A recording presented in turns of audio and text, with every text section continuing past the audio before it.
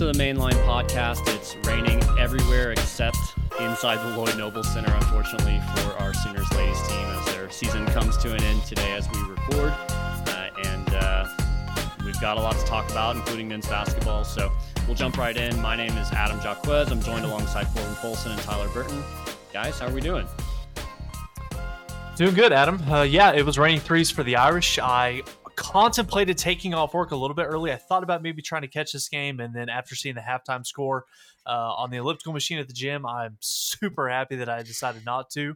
Tough way for the season to end, and we'll touch on that here in a sec. I mentioned it just before we hopped on, guys, but you lose by 48 points at home in the NCAA tournament. I think I would have rather just not gone if I would have known that was the outcome. Are you guys in the same boat? Adam, I know that you want to be in it regardless, and that's fine. But you lost by 48 at home. It was bad. I'd rather not go. It was bad, and right now it stings. We're just a couple hours after the end of that game, so it is a little bit different. I think 2 weeks from now, though, we'll be really happy about just, hey, we made it back to the tournament. We won a game. This program is certainly headed in the right direction, and there's a lot of optimism. You've got T-Rob potentially coming back, Maddie Williams coming back, and then Ani Yunusa, who's been on the bench pretty much the entire year with injury. We'll see what she can do coming back after, multiple seasons lost to injury, but she's a potential all Big 12 player as well. So there's a lot to like about where this program is headed and what they could do going forward with a lot of super seniors next year.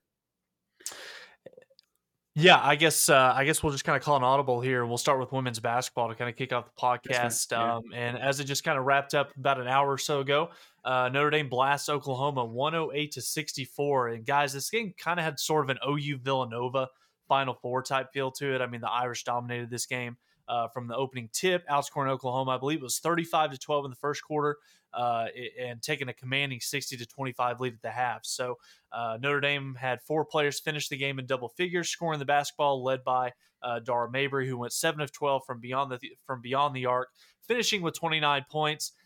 Oklahoma was on the wrong side of history tonight, guys, as Notre Dame became the first team in men's or women's tournament history to defeat a higher seeded team by 40-plus points. So while Taylor Robertson, yes, she did pour in 19 points for the Sooners, it was never going to be enough as they only knocked down 6 threes as a team and shot, I believe it was around 60% from the free throw line. So not the way that this team wanted to finish, and it was just all around a really, really tough night for Jenny Baranczyk's team. This is what you had to worry about with this team. Everybody knew OU could score, but I mentioned a few weeks ago, anytime you get into postseason play, regardless of which sport, that the goals, the baskets, the defense, everything gets a little bit more condensed, a little bit more serious. And you ran across a team who, whether it was just a bad shooting night for OU or whether Notre Dame's a good basketball team as far as the defensive side of the ball goes, I couldn't tell you, didn't watch, but you have to play defense. And you can't tell me that if you give up 108 points a game, regardless how hot a team is shooting, that you played great defense that game. So this is bound to happen. And hopefully, as great of an offensive team as this has been over the season, hopefully the defense can catch up to it heading into next year and it can be a more well-rounded team. Yeah. Well, I still think there's the biggest thing that I saw just defensively and what really got away from them in the first quarter was all those turnovers that OU averages on a game-by-game basis. I think they average over 13 or 15 a game, and they just play with such great pace, and they take a lot of risks and everything, and that's fine when you're playing maybe some lesser competition. But when you play a team like Notre Dame and you're turning it over, all of a sudden you're back in transition defense, you're losing players in transition. That's where I think her name was Mayberry or Marbury. I can't remember her name exactly, but where she had 29 points. She had, I think, 17 of those in the first quarter, and she was just wide open in transition so many times, just nailing threes. It piles on really fast, and then the offense, on the flip side, plays about as good as your defense does, which is pressing, trying just anything to try to come back on one shot, and it really wasn't working. Well, a 48-point loss is definitely not the way we wanted to finish the year, but there's still so many positive takeaways I think you can take from this season. You were ranked in the top 25 all season long. You made the conference tournament semifinals. And Jenny Baranczyk's group being able to host the first two rounds of the NCAA tournament on their home court. A ton of positives I think that you can take away from year one of the Baranczyk era. Now, guys, moving forward, obviously you're losing your two best players on your roster to graduation in Matty Williams and Taylor Robertson, but this is still a really young Well, basketball team. they both have their COVID year to come back potentially. See, I thought that both of them were leaving after this season. I mean, I could be wrong. They I know could the they could COVID choose to started- they could choose to if they want to, but it's not. I really don't know where they would necessarily go. I mean, the WNBA is some money. It's not significant. I mean, they could potentially make some of that NIL staying in town, right. but I don't know necessarily what they would go off and do. Especially when you have such a special team and so much momentum here, like they could be a Final Four team next year. I don't think that's unreasonable. Yeah, and Jenny also has signed, 4 new girls to the 2022 recruiting class. They've got a couple 5'9", guards that are top 100 players. And then I also think they've got a couple like 6'3" and above centers that are going to be joining the team as well next year. Which so we need. Future is which we desperately need. So future is extremely bright in Norman. Let's not let today's outcome take away from that. Agreed. I guess on the other hand, you've got men's basketball, which wrapped up their season the night before Sunday evening against St. Bonaventure. And I don't know, like it's the NIT, so it really wasn't going to take a whole lot if they went all the way or won it. But just felt like the entire season really at this point where you just kind of go through the motions and you get beat in a close game at the end of the day. It perfectly summed up the season, right? I mean, you have multiple chances to win that game on your home court, and a few shots don't fall at the end of the game, you end up losing. It did seem like for the crowd that was there, it was a pretty exciting environment. Teams were getting up and down. It was a fun game to watch. But Sooners fall, season over. I think I'm a bit, maybe it's just because they were in the NIT and they looked probably better than they did, throughout conference play specifically. But I think I'm a bit more optimistic, kind of after what I saw heading into next season. But one thing, guys, that I found really interesting was just taking a look around the NCAA landscape and seeing how many guys are now impactful players at their current teams that used to play in Norman. And a few of those, obviously, the first and foremost sticks out to you is Brady Manick at UNC out there throwing bows, getting kicked out of games, almost causing his team to lose heading into the Sweet 16. But he's averaging 15 points per game. Trey Phipps, granted it's at ORU, but there's another 8.4 points a game. Davion Harmon, 12.9 points a game up at Oregon. Alondis Williams, who I think was the ACC Player of the Year. Over at Wake, averaging 18.8 points a game. Cam McGusty, granted this was before Porter's time, Cam McGusty, 17 points a game down at Miami. And even a guy like Kirk Weth up at Marquette, 5 points per game, 2.5 blocks per game. There's a starting lineup right there that has transferred away. So as much as I think OU has benefited from the portal, and certainly in some ways, especially in Porter's first year, man, you keep those guys around right now. I mean, that's the type of talent that a Buddy Hield, Ryan Spangler, Isaiah Cousins team had that got to the Final Four. So the transfer portal giveth and the transfer portal taketh away. It definitely would have had the capability of being a Final Four type roster if you had been able to keep 3 or 4 of those guys. This year. Absolutely. I mean, you're talking about 3 or 4 of those guys that are going to be starters. Then you also factor in Elijah Harkless, Emoja Gibson maybe coming off the bench, being that 6-man shooter type guy. It's going to be really interesting going forward. We talked about with Jenny Baranchek's team, kind of setting the foundation, setting the standard, building the culture in year one. Porter ultimately didn't make it to the NCAA tournament, but I still think there's a lot of positives that you can take away from his first year here in Norman. Now, moving forward, it'll be very interesting to see what this roster looks like moving forward. Now, obviously, we're kind of waiting now on the decision of Mo Gibson, whether he's going to come back for one more year. Elijah Harkless is going to be back. You are losing Jordan Goldwire and Marvin Johnson. They're gone. We think there's a very good chance that Rick Asanza is going to enter the transfer portal. Porter Moser, if you look at what OU is doing recruiting-wise in this 2022 class, a couple guys are going to be joining this basketball team this summer.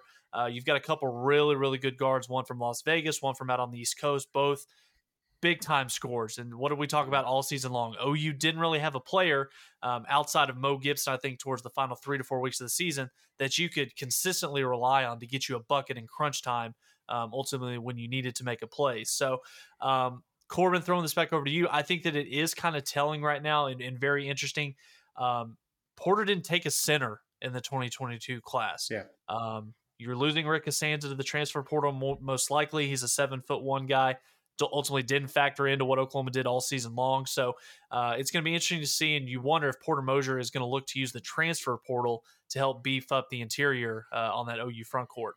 You would think so. I think big men in college basketball are very similar to running backs in the NFL. You can win without an elite one. You just need a solid big guy in there to kind of control the paint. Yep. I mean, granted, you do look like at a Gonzaga, for example. They've got some pretty elite big guys, Yes. but both big guys that can handle the ball too. It's not like they're a back to the basket. And in comparison, you take I forget his name, but the big guy from Illinois who's a back to the basket, big presence. Went off last season up to when they got upset in the NCAA tournament. So I think you need a big solid body. He doesn't have to necessarily be a impactful contributor averaging 15, 20 points a game. Obviously you take that, but I think especially the way Porter plays, I think it is in my opinion, watching this team, it's a guard driven type of game plan. So I think those two pickups are great. And for the time being, I do think the transfer portal is the answer for any of the big guys inside. Yeah, I think there's other guys that you could look at on the roster too that might be gone. Jalen Hill is one that, he's kind of there and no one's really talking about him. But if I'm Jalen Hill, I'm sitting there going, yeah, look at what Brady Manick did. He transferred to UNC, a blue blood type of program, going far in the NCAA tournament, and then look back behind you at what is on the OU roster and say, is it really going to be that much different going into 2023? Maybe he has an opportunity to go to somewhere like a UCLA or somewhere else. UNLV. He's from Vegas. Yeah, I mean, somewhere that might have more of a higher ceiling. Same thing with Mo Gibson. He's not going to transfer to another college. He would come back to OU, or he probably, what would be my advice is go to Italy, make six figures, get an Italian girlfriend, try some chicken parm, really good. All of those sound like better options than coming back to a team that, in my opinion, I don't think that the ceiling necessarily changes next year. I don't think this is a Sweet 16 team. I don't think that you can pick up the types of players in the portal, or I don't think you have freshmen coming in that are necessarily going to move the needle that much. It's probably a one win and done in the tournament type of, maybe best case scenario. I'm not sure I'm there. I mean, this team lost 8 games this year within 4 points. I mean, you're close to not just making the tournament. You're close to being a decent seed in the tournament. Half those things go your way. Is Kevin Kruger still the coach at UNLV? Mm-hmm. Yeah.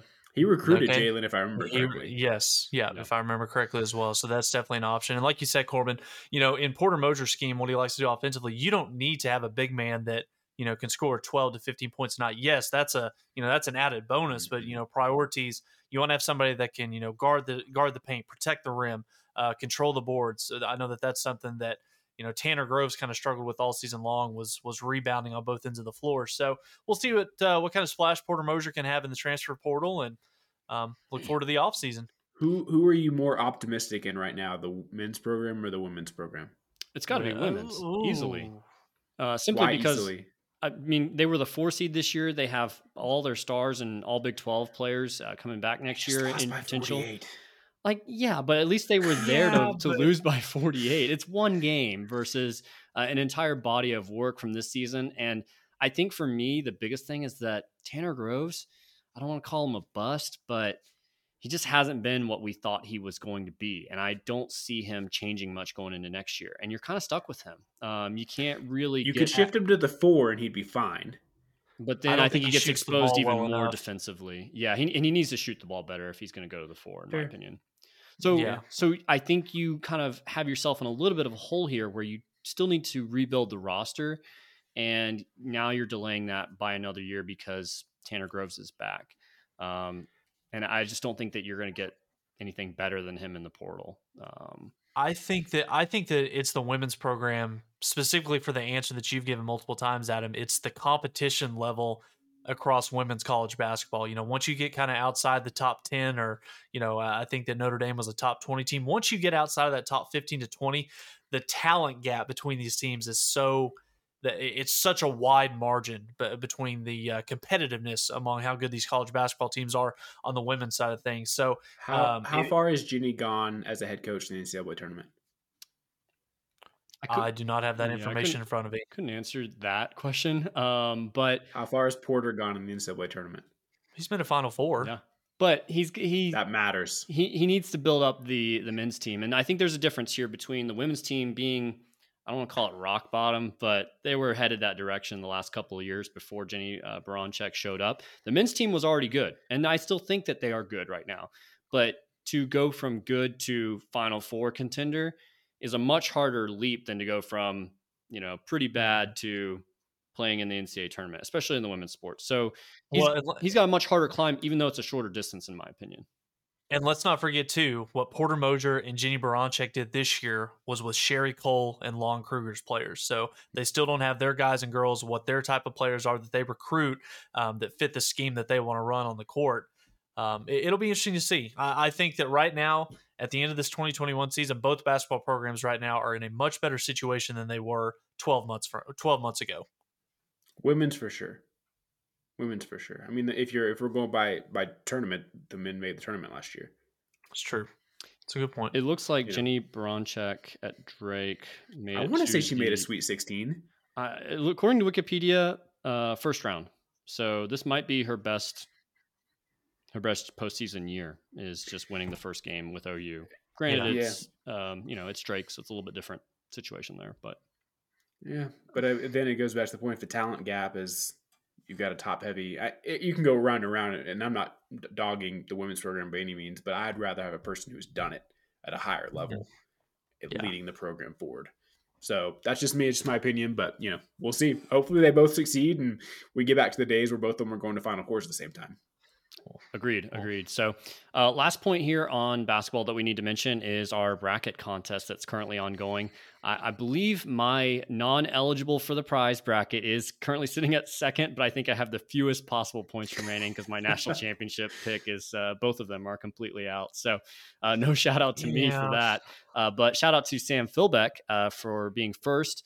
He's got Gonzaga currently in play still as his champion, and he has quite a bit of possible points remaining on the ESPN predictor there. So I think there's a few below him that have more potential points remaining. So it's still wide open. We'll see how that rounds out. So Tyler, where are you at in ranks right now? I'm sitting at number 13 right now, but I only have a possible points left of 640. So not necessarily the best thing when you're two national championship teams. One gets beat by St. Peter's in the opening game.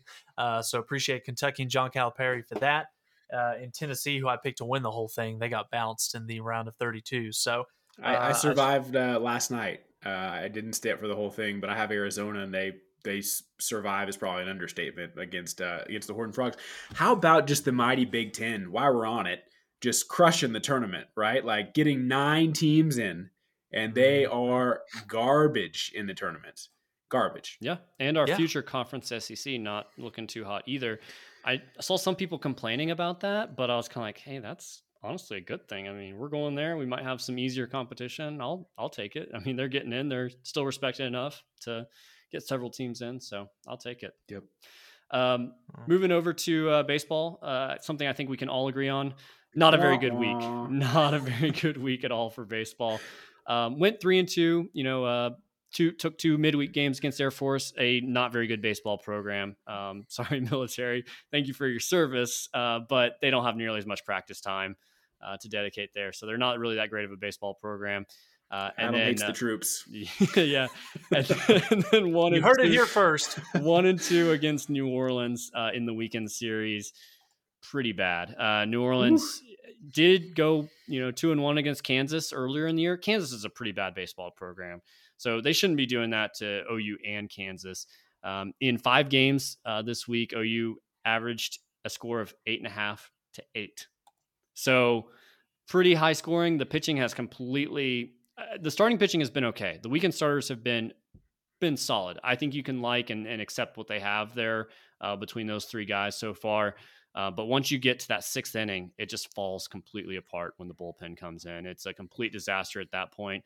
The hitting was something that we looked at early in the season and said, where's the hitting? Where's that? When is that going to come along? It's here now. We're up to 290. We keep rising in the national stats there, but man, it's just one thing after another where you can't play complementary baseball and you're dropping games to teams that are not so good. And then you're looking at, some really tough Big 12 competition. it's not going the way that Skip needs it to go for what could be his last year in Norman. What's Oklahoma's record right now, Adam? I believe it's 12-7. Okay, so you're 12-7 right now, opening up Big 12 conference play this weekend. This is an important stretch for Skip Johnson's career. I mean, over the next 7 to 10 days, the wheels could kind of fall off of this thing for OU baseball. Ultimately, you're hosting Baylor, 3-game series this weekend. You've got to figure out a way to take 2 out of 3 against the Bears, because next Tuesday night, you've got a midweek game against Oklahoma State down in Tulsa, and then you close out next weekend with the series at Globe Life Field in Arlington against Texas. So you got to figure out a way to take 2 out of 3 against the Bears, because I am not confident in this group being able to win a series against Texas. So got to figure it out. Is Toby Rowland still doing radio for baseball? He is, and it's pretty sad to listen to because you can tell he's just as frustrated as we are. Does he need a new catchphrase? You know how, put the ponies in the barn? Do we just need, like, the wheels have fallen off? Like, that just kind of needs to be an annual around 7th, 8th inning. Just go ahead and insert that right in there. Yeah. Fair? Okay. Cool. Just play the audio clip from the schooner turning over on the Fox broadcast a couple years ago. Ouch. Yeah. I guess the one saving grace, and I mentioned it last week, is at least if the season kind of continues this way, it's an easy decision for Joe C. I don't want to be in kind of this, should we keep him? Should we give him one more chance? He's been living off of that 2020 year that didn't happen. Lived through that after the 2021 season, and now here we are, and it doesn't seem like things have improved that much. You've got a team against Baylor that's 10-9 that has some really bad losses and some really good wins, so I don't know what to expect out of Baylor. I guess if they have bad losses, maybe that means OU will beat them. But Adam, I mean, you're just looking at it. You've got Baylor home this week, and then you've got a series against Texas in Dallas. Then you go to Kansas. You have to go to Oklahoma State in Stillwater three times. So, and then you close out the year on the road in Lubbock against Texas Tech, another top 25 baseball team. So the opportunities are going to be there for Skip Johnson's crew to be able to build up some wins and raise that RPI value. But this bullpen right now, if they can't figure it out, I don't care how good your starting pitcher is. Once you turn it over to your bullpen in the 5th, 6th, 7th inning, it's been a nightmare for this team for the first 6-8 weeks of the season. Adam, your comments there just make me think we need a new segment called Optimistic Adam, and you give us one good thing that's happening in this baseball segment once a week, because it doesn't seem like there's much. There's plenty of optimism, though, at Marita Hines. Yes, I'll need a week to think about that. Let's go to softball. Yep, head to softball, guys. I feel like at this point, I could probably just record myself each week, and we can just kind of insert this that Sooners go through the weekend, score a lot of runs, and they run rule everybody. Sooners now 25-0 with 21 run rules on the year, just beating through the Hall of Fame Classic 10-1, 15-1, 11-0, 8-0, and 20-0. Granted, all of these teams are very subpar opponents, but we've been saying this every single week, doing to bad teams what great teams do to bad teams, exactly what's happening. All of those wins in run rule fashion. Looking forward, guys, I think we are, Adam, I think you brought up this stat, 15 wins away from breaking the school win streak record, which would be pretty impressive. Upcoming, maybe the hardest game on the schedule, kind of depending on how you view it. And that is tomorrow night, Tuesday night at number 13 Kentucky, a team that the Sooners should beat, but a team that can also beat them. And, reason being, in a 3-game series against Alabama last weekend, Kentucky took 1 of 3, and that was on the road as well. They also have wins against Michigan and Arizona earlier this year. So Sooners will have their hands full, I think, tomorrow night at Kentucky, and then heading into next weekend against Baylor, who they have already beaten once this year. I think that was in run rule fashion as well. So don't expect much challenge from the Sooners in Norman this weekend to kick off Big 12 play. But guys, I'm kind of excited about tomorrow night and seeing, a pretty good jersey matchup too with that blue and crimson on the diamond. Should be fun. Yeah. And not to take anything away from Kentucky, losing 2 out of 3 to Alabama. Alabama's got one of the most, decorated pitchers in softball history in Montana number 3 in the country. So, number 3 in the country. She threw another no-hitter against the Wildcats this past weekend. So it's going to be a really, really good test going on the road to Lexington for Patty Gasso's squad. 25-0, 21 run rule wins. I mean, we're kind of running out of superlatives to talk about this lineup and this pitching staff. So it's going to be a big one tomorrow night in Lexington on the SEC Network at 6 p.m. And then we can look forward to OU versus Baylor. Yeah, I think once you get past Kentucky, if you can get a win there, you can really start thinking a little bit more seriously about breaking that win streak record. Still going to be some tough teams to play after that, but getting there, I think it could happen at North Texas. If you can get past Kentucky, and I don't know if you guys knew this, the national win streak record is 47 games, and it's held by Arizona. So that's a number we're all familiar with. So we'll see if the Sooners can break that. That could, I believe, could still happen in the regular season. Just a couple more games. I think they'll need 42 to break the school record, 47 to break the national record. But certainly some tough games that are here and in the way. Corbin, were there any intentional walks with Jocelyn over the weekend, or are we kind of back to business as usual where pitchers are choosing to pitch to her? She has now hit 100 home runs, so they at least pitched to her twice. And so, yeah, I think they're pitching to her like normal. Maybe some pitch arounds. I think it's probably fair to say she'll continue to see that for the rest of her career as long as she plays softball. Yeah. But I think the intentional walk segment is done. But guys, I think you're right. I mean, I'm looking right now in updated rankings today. Oklahoma State at 10, Texas at 16. But I mean, guys, we've been keeping an eye on both those teams, thinking they were going to be significant competition. And up to this point, it sounds like they're starting to play better. At least both those teams had a rocky start. So I do think you're spot on, Adam. You get through this, non-conference kind of one-off game this week. It would be hard not to start previewing like, okay, just knowing what the Sooners typically do in Big 12 play, are we looking at an undefeated season heading into postseason? Yeah, for sure. Well, let's move on to the meat and bread of tonight's podcast episode, and that is OU football returning to action tomorrow with spring practice getting underway first thing tomorrow morning. Guys, to me, this has got to be the most intriguing spring in Norman in a long, long time. I kind of put it back there with Lincoln Riley's first season all the way back in 2017, but you had Baker Mayfield and a lot of talent coming back, so there wasn't quite as much. I don't know if uneasiness is the right word, but the foundation, you could feel more comfortable with Baker coming back. Now you've got a lot of uncertainty, a lot of new faces, new staff, a lot of new players at key positions. And Brent Venables, we got to hear from him a little bit earlier today. Met with the media for just over an hour as the dog makes an appearance on the podcast. And guys, it kind of feels like we've got more quotes from Brent Venables in his first 4 months than we got in the entire 5 years from Lincoln Riley. So did you guys have a chance to listen to BV at all? I did. And yeah, he doesn't stop talking, which is kind of crazy. 21 minutes for opening remarks. I know. And I'm really curious to see how that continues once we get into the actual season, because he'll probably be more pressed for time. He'll probably be more exhausted after a game, yada, yada. Yeah. But if we can get him to continue to, talk, especially when there's actually meat to talk about and not just philosophy, which is great. I love hearing all the things he says about, how they got to take care of, the details and things like that. That's really exciting to hear. Mm-hmm. But once we actually have a game to talk about, I think will be pretty cool to hear exactly what's going through his mind, because he kind of talks without filter in a good way. So I'm excited. I do still, kind of like we talked about a couple weeks ago, I want to have some actual proof on the field. I want to be able to say, here's what his defense looks like. Here's what his team runs like, so on and so forth. Right.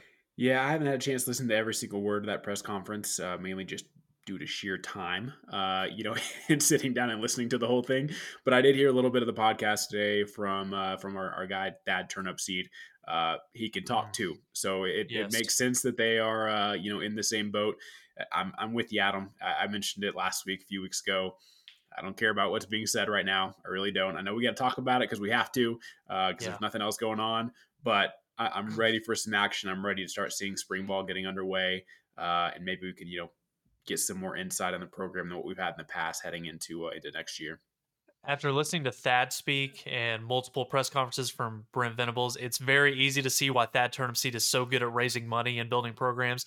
And it's also very easy to see why Brent Venables is such an elite recruiter once he's able to sit down in front of these kids and families. But, we've still got a long way to go with all this. But, like I said, spring football gets underway tomorrow. And, guys, 4 months into the Brent Venables era, the confidence, the excitement that he's instilled into this team, into this program and the fan base, for me, all the way up now till March 22nd when this thing comes out tomorrow, to me, it's kind of mission accomplished in terms of what OU's been able to do. You know, it was complete turmoil once Lincoln Riley decided to leave the day after Bedlam, but what Joe C. and Brent Venables have been able to do with this program over the course of the last 3.5 to 4 months, I can't wait to see where this goes from here. So, guys, ultimately, spring football, there's a lot of uncertainty. Brent Venables talked about it today. Depth chart, past evaluations of players, completely throwing it out the window. It's a blank canvas. Everybody's going to be judged from tomorrow going forward. But I do kind of want to touch on a few different things on both sides of the football because there are a lot of interesting storylines and things that we're going to be able to follow over the course of the next 5 to 6 months as we get closer to the first game against UTEP. So, Adam, starting with you, man, offensive line is one that I think is going to be really interesting to evaluate over the course of spring ball once we get closer into fall camp. Just kind of what are some of your thoughts on the offensive line position battles? Yeah, I kind of penciled down a quick depth chart just based on the names that we have. And I think the thing that stood out to me was, yikes, there's not a lot of depth here. So basically, if you ask me, I would put Savion Byrd, Matauer, Andrew Raym, Murray, and then Morris at right tackle. And then in the wings, you've got Anton Harrison and Robert Conjul. And then I don't know what else you have there necessarily. Bray Walker, maybe Taylor. Tyler Guyton. Yeah. Jake Taylor. Yeah, so I don't know. It's pretty thin, and I guess you could say, hey, that left tackle is probably the most spotlight position right now. Anton Harrison had kind of an up and down year. Is a new offensive coordinator going to help him? He's still got the same coach. You've got a really hungry, on fire Savion Byrd right behind him that certainly has a ton of talent. So that's, I think, the most interesting one for me. There's always a premium placed on the left tackle position, but it kind of flips now to the right tackle being the most important because you've got a southpaw quarterback. So the right tackle is going to be protecting his blind side. And, guys, we've talked about it time and time again. The offensive line play has kind of digressed over the last couple of seasons. And I think the one position group that might have the most to gain with the return of Jerry Schmidt is the offensive line. We heard it from Brent Venables today. When media members were asking about the depth chart, and he said it perfectly. Of course, even though Bill Beanbo is still the offensive line coach, you've got a new head coach, you've got a new offensive coordinator. So they're going to treat the depth chart this spring, like I said, as a blank canvas. So does Bill Beanbo probably have a good idea who's going to be in that top 5 or 6? Sure. But there's still a lot of unknowns that have to be ironed out this spring and even well into fall camp. You lost 2 veteran players in Tyrese Robinson and Marquise Hayes. So we think Andrew Raym is going to be your center. We think you should be able to pencil in Anton Harrison at left tackle, Chris Murray at right guard, Wanya Morris at the right tackle spot. But who knows? You've got McCade Matauer, the 3-year starter from Cal, who transferred in to go along with guys like Savion Byrd and Aaron Parks. And like you said, Adam, I'll even throw Bray Walker in there as well.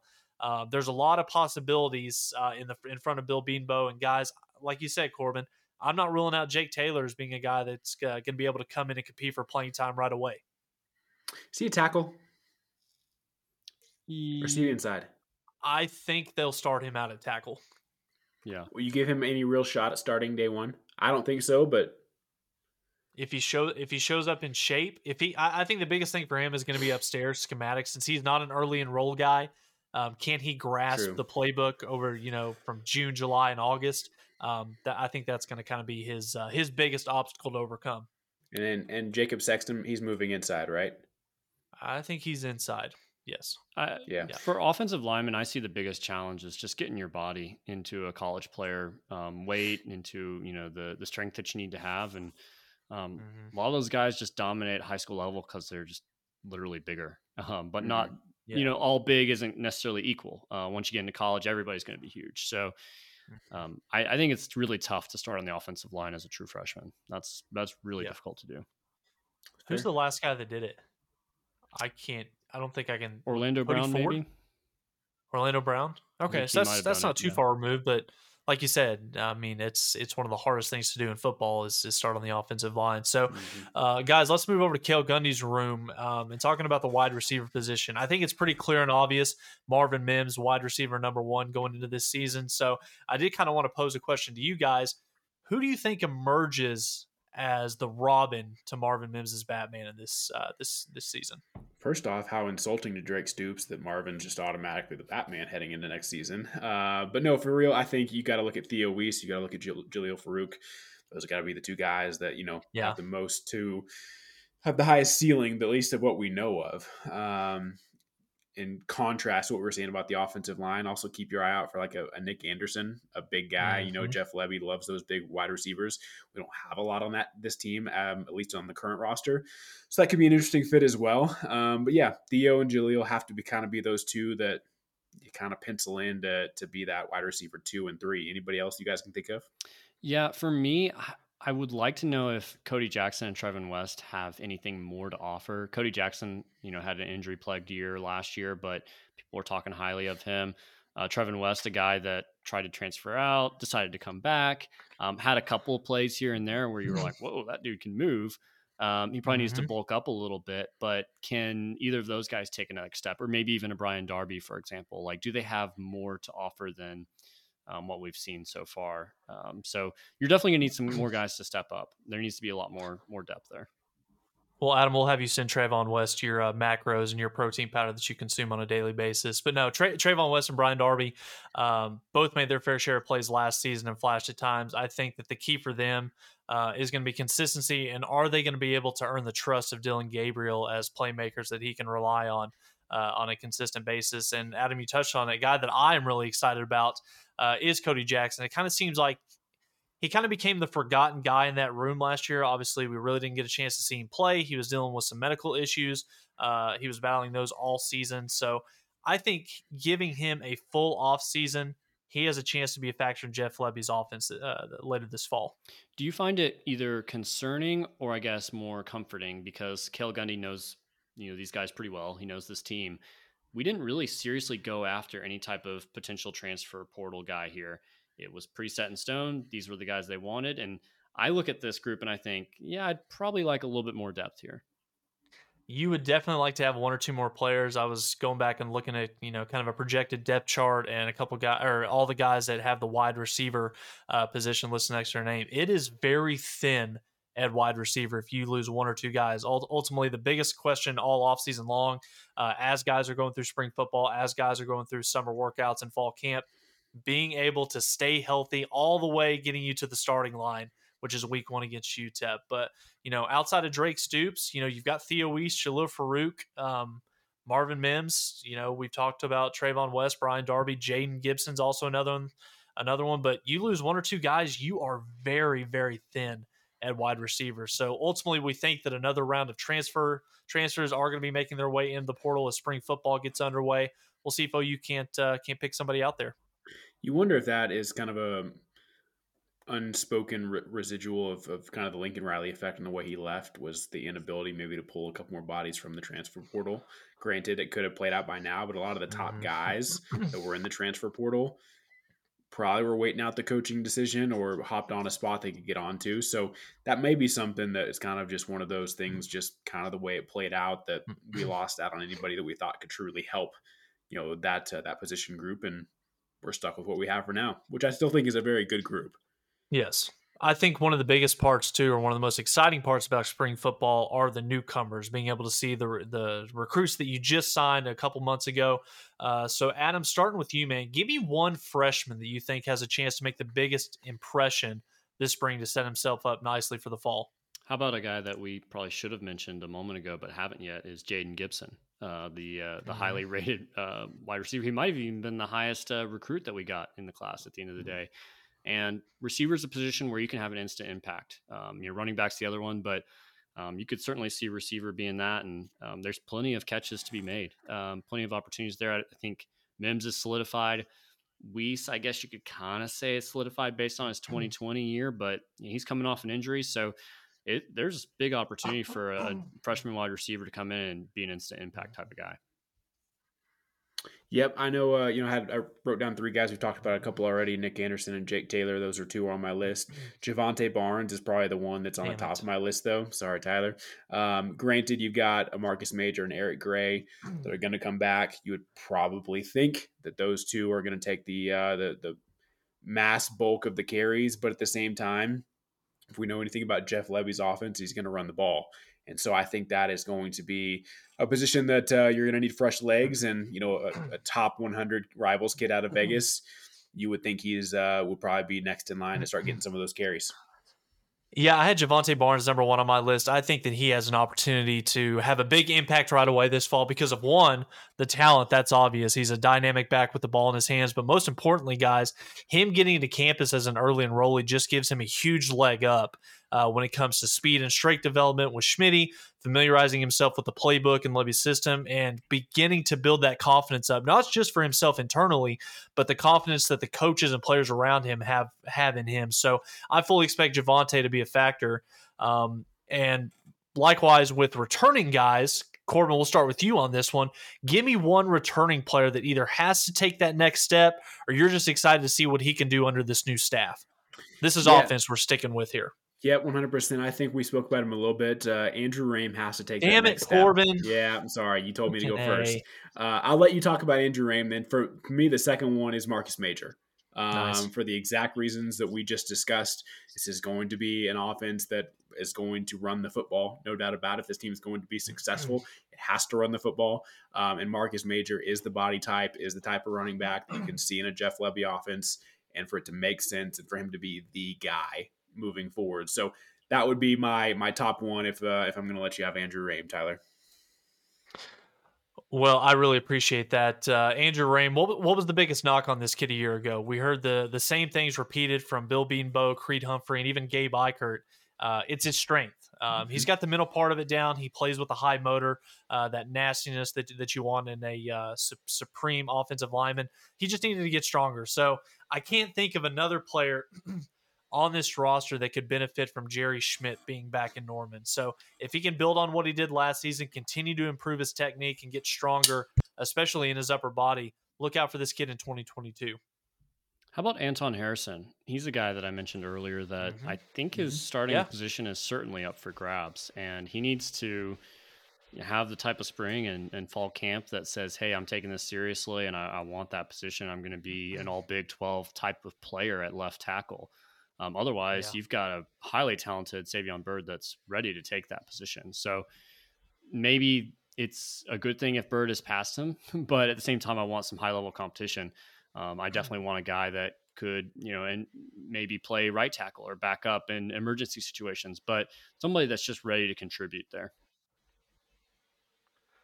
Yeah, completely agree with you. And guys, let's flip over here as we kind of wrap this thing up over to the defensive side of the football. One of the things I think is going to be the most interesting thing to watch. We may not get a real good taste of it this spring. It might take us a few games into fall camp or into the fall season, but I still think it's something that's fun to talk about. And it's the biggest differences we're going to see in Brent Venable's scheme compared to what we've seen the last few years with Alex Grinch. So, Corbin, throwing it over to you. Are you going to be keeping your eye out for something, or what's maybe one or two things that you're like, okay, really excited that BV's in town and Alex Grinch is out there in LA? Yeah, I'll be excited for a couple things. One, just the dynamic of how Venables is going to handle the defense as a head coach. For a guy who seems to be, and as we know, his time in Norman, very hands-on the defense as far as pass play calling. It sounds like he may give that up. I think word on the street is still, that's probably an open-ended question of what that exactly means based on what I've seen and heard. But I think that'll be really interesting just to see how much of a grasp he's going to have on that defense as far as maybe micromanaging. Could that be a negative? Is he so talented as a defensive play caller that ends up being a positive? There's a lot of dynamic there that I think will be really interesting to watch. And I think the second thing will be specifically him as well. How does this linebacker position catch up to what we need it to be in order to become one of the best defenses in the country again? He's not taking over a young group, but he's taken over a group that has experience, but maybe the experience is not at the level we all would have hoped for. And so I'll be really interested to kind of see how that linebacker group progresses over the spring. Who are go ahead, Adam. Yeah, I was just going to say in the press conference today, Venables talked about the non-negotiables, the details, every piece of that. And so watching the Clemson defense over the last couple of years, I know one thing that really stood out to me was how much the entire defense flowed to the ball carrier. It wasn't just one guy making the tackle and everyone else standing around watching. It was everybody flowing over there. And if he slipped that tackle, he was getting pummeled by two other guys that were arriving on the scene. And I think Grinch was getting the team to that point, but the consistency just wasn't there. It was kind of an up and down, are we playing good? Okay, I'm going to, pay attention to the details. If we're not playing good, then I'm probably going to let my guard down. And so Venables is a guy that I think actually gets those details nailed down no matter what the situation. I think you'll see a lot more consistency from this defense going forward. It's interesting talking about the possibility, in which I guess is more than a possibility. He's talked about it in a recent press conference. Brent Venables is going to be giving up play calling duties. Ted Roof is going to be calling this Oklahoma defense. So, guys, a question that I have for you, just to answer here. Is he though? My question to you guys: who are the two top tier elite programs in college football right now? They just played a national championship game. Bama and Georgia. It's Alabama and it's Georgia. Two defensive-minded head coaches. Yes, Nick Saban doesn't call the defense. Pete Golding does. Yes, Kirby Smart didn't call it. Dan Lanning did this past year. But you're telling me that Kirby Smart and Nick Saban aren't heavily involved in the decision-making and the game planning behind what those two teams do on a weekly basis. So, yeah, Ted Roof might be calling things, but for a fact that BV is going to be heavily involved in this in that group on a weekly basis. So that Ted Roof has a bracelet on that says WWVD. What would Venables do?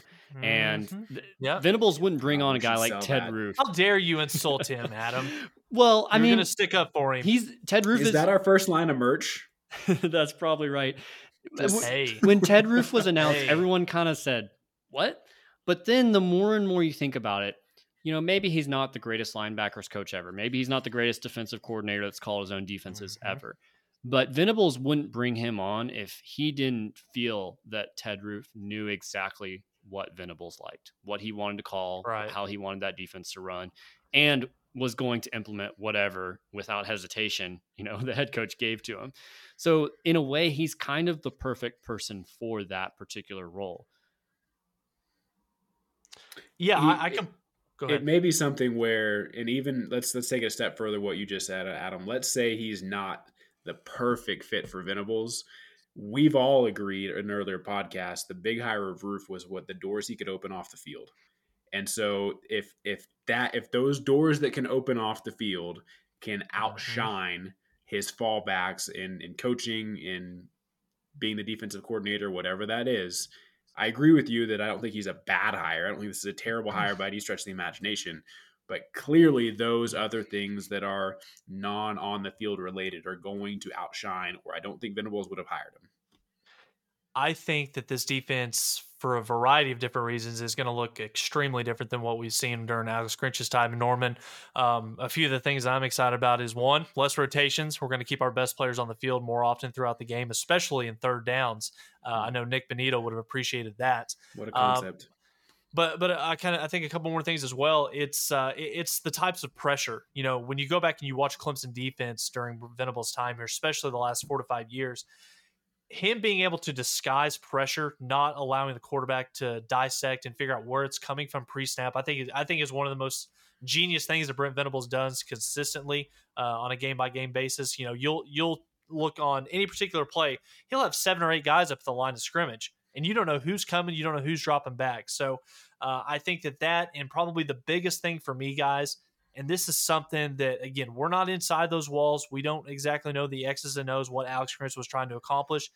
But time and time again, how many times have we come on this podcast and talk about the lack of in-game adjustments from Alex Grinch? Death by 1,000 cuts. I bring up the West Virginia game every single time. That short pass, 10 to 15 yards in the middle of the field, was open every single time. Seth Doege should have thrown that 20 times throughout that game. So I think that Venables, if there's one thing that we know from watching him at Clemson, he's going to be able to see what teams are doing that's giving them success against Oklahoma, and he's going to make adjustments during the game to be able to stop that. So I think that's going to be a refreshing new form of defense, even though it's kind of football 101, try to take away what the other team's doing well against you. But I'm excited about that with Venables now Norman. Yes, but he also was doing that with some of the most elite defensive players in college football. And let's not pretend that that's where OU's at this current time. So I think for the next year, 2 years, maybe even 3 years before those recruiting classes that we believe will arrive in Norman and become developed, it'll be very interesting to see how those sort of schemes work with, let's be honest, the second tier, maybe even third tier on some positions of talent when you look at the college football landscape and their positions. I think outside of what Texas has at their skill player position in the Big 12, the rest of the league, OU has enough talent on defense to be able to combat whatever the other Big 12 teams want to do. So Bijan, Xavier Worthy, and a couple other guys that they have, I could see them being able to give OU some fits just because they don't have the elite level guys that Venables was accustomed to during his time at Clemson. But we'll see. We'll see. Yeah. I'm jumping the gun a little bit on your next one here, Tyler. And it's something we talked about on Twitter this morning was, who's going to have the biggest impact as far as the defensive coach. And you left out the one guy that I wanted to pick here in those pictures that you posted on Twitter, which was Ted Roof, who I'm a little tongue in cheek saying that. And I'm cheating a little bit because he's got the greatest safety net in his head coach coming in. And Venables is going to work with those linebackers a little bit. And that was the weakest group last year. It was the weakest link in the chain.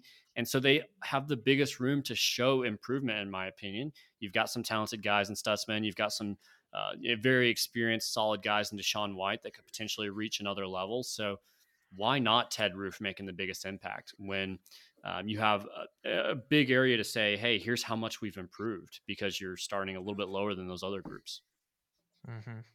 Tyler? Corbin, what do you have? Or okay, yeah, go ahead, I'll go first. I'll go first on this one. I'm going to go with Jay Valai. I think that he has an opportunity to have a really big impact in year one. If there's one thing that we know about Oklahoma football, especially recently, one of the things that's kind of held this Oklahoma defense back from kind of getting to that next level is we really haven't had elite cornerback play consistently throughout the year. I can't think of who's probably the latest and greatest corner that we've had at Oklahoma. Is it Aaron Colvin? Trey Brown, maybe? Zach Sanchez. So Zach Sanchez is another good one. So I think that Jay Valai, his time and a few stops that he's had in his coaching career, Texas, Alabama, brief stint in the NFL. I think that there's some players on this current roster right now. DJ Graham, Woody Washington, CJ Colton, the transfer from Wyoming, and then maybe even look out for a guy like Gentry Williams if he can come in this summer and make an impact in a big way. But I think that Jay Valai as an opportunity to coach these guys up, and we might see an elevated level of play from the OU cornerback position that we haven't seen in a long time here in Norman. For me, guys, it's Todd Bates. It's the easiest question that we've asked on here in a while, in my opinion. And let's go. And to me, again, right now, I get we're about to hit on the field stuff, and that's all great and dandy. But the doors he's opening off the field, as far as recruits and high-level recruits on the defensive line, no doubt in my mind, he's going to have a massive impact right away in this initial recruiting class. And we all know that championships and all of that are won at the line of scrimmage.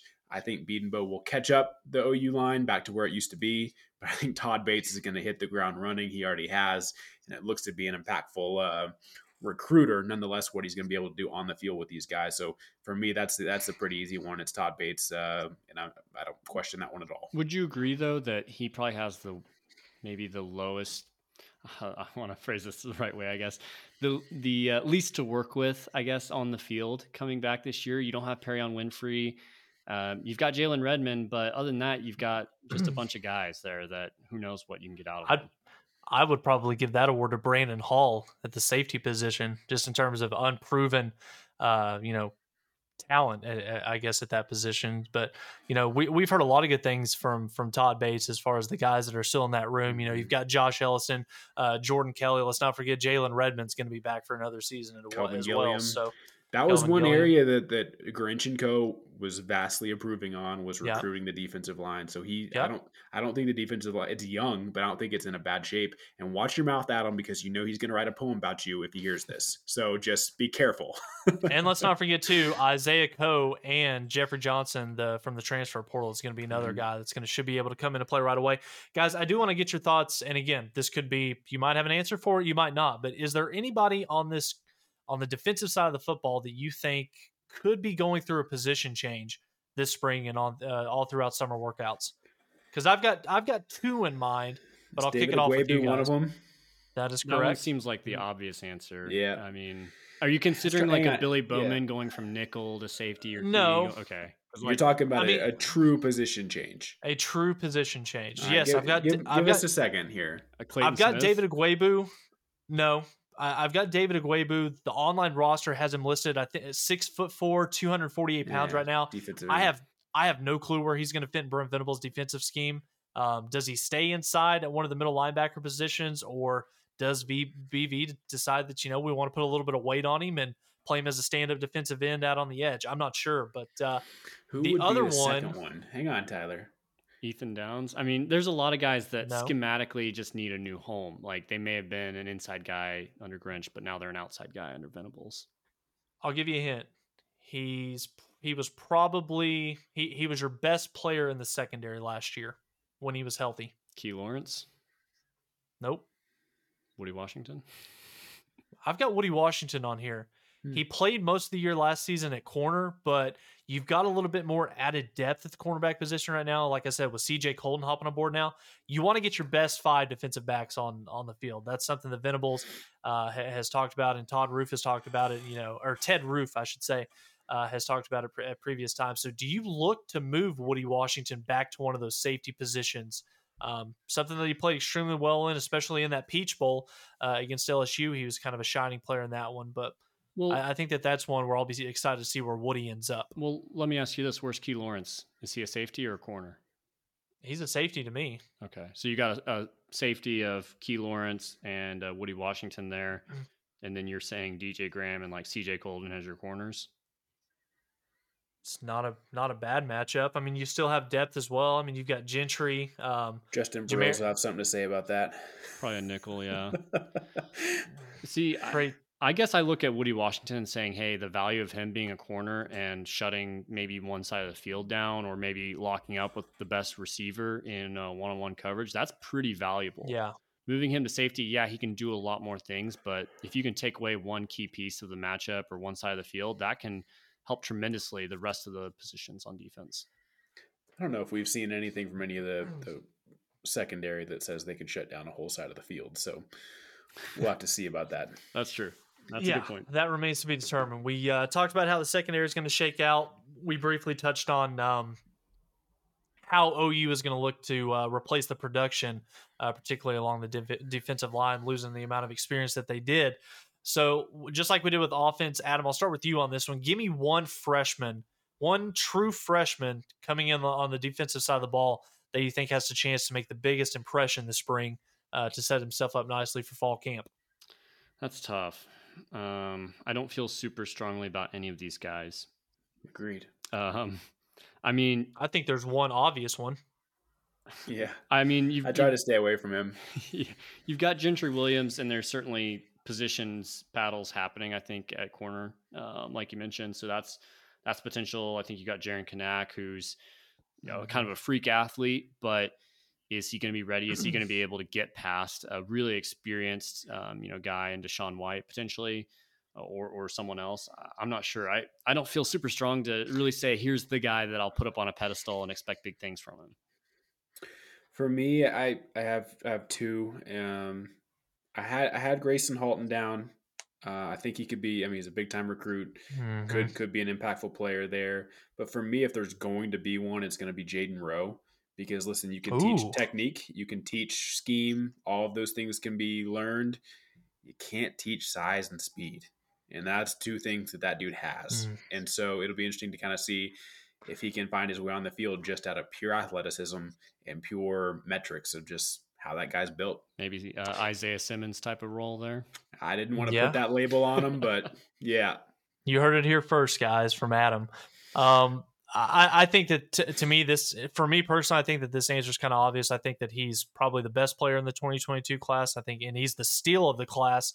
Venables being able to bring him over from Clemson, and that is Jaron Kanak. Again, another newcomer where position assignment is going to be interesting. We'll kind of see how he falls in the pecking order. But Sooner Sports has yet to put up a current roster for the 2022 squad, so I don't exactly have his size, but I would say, based off of his huddle tapes and things that we've seen on the internet, he's probably coming in around 6'2", 225, built like a linebacker, can run like a defensive back. So my guess is they're probably going to start him out inside, maybe at will. So he'll be in competition primarily with Shane Witter for playing time.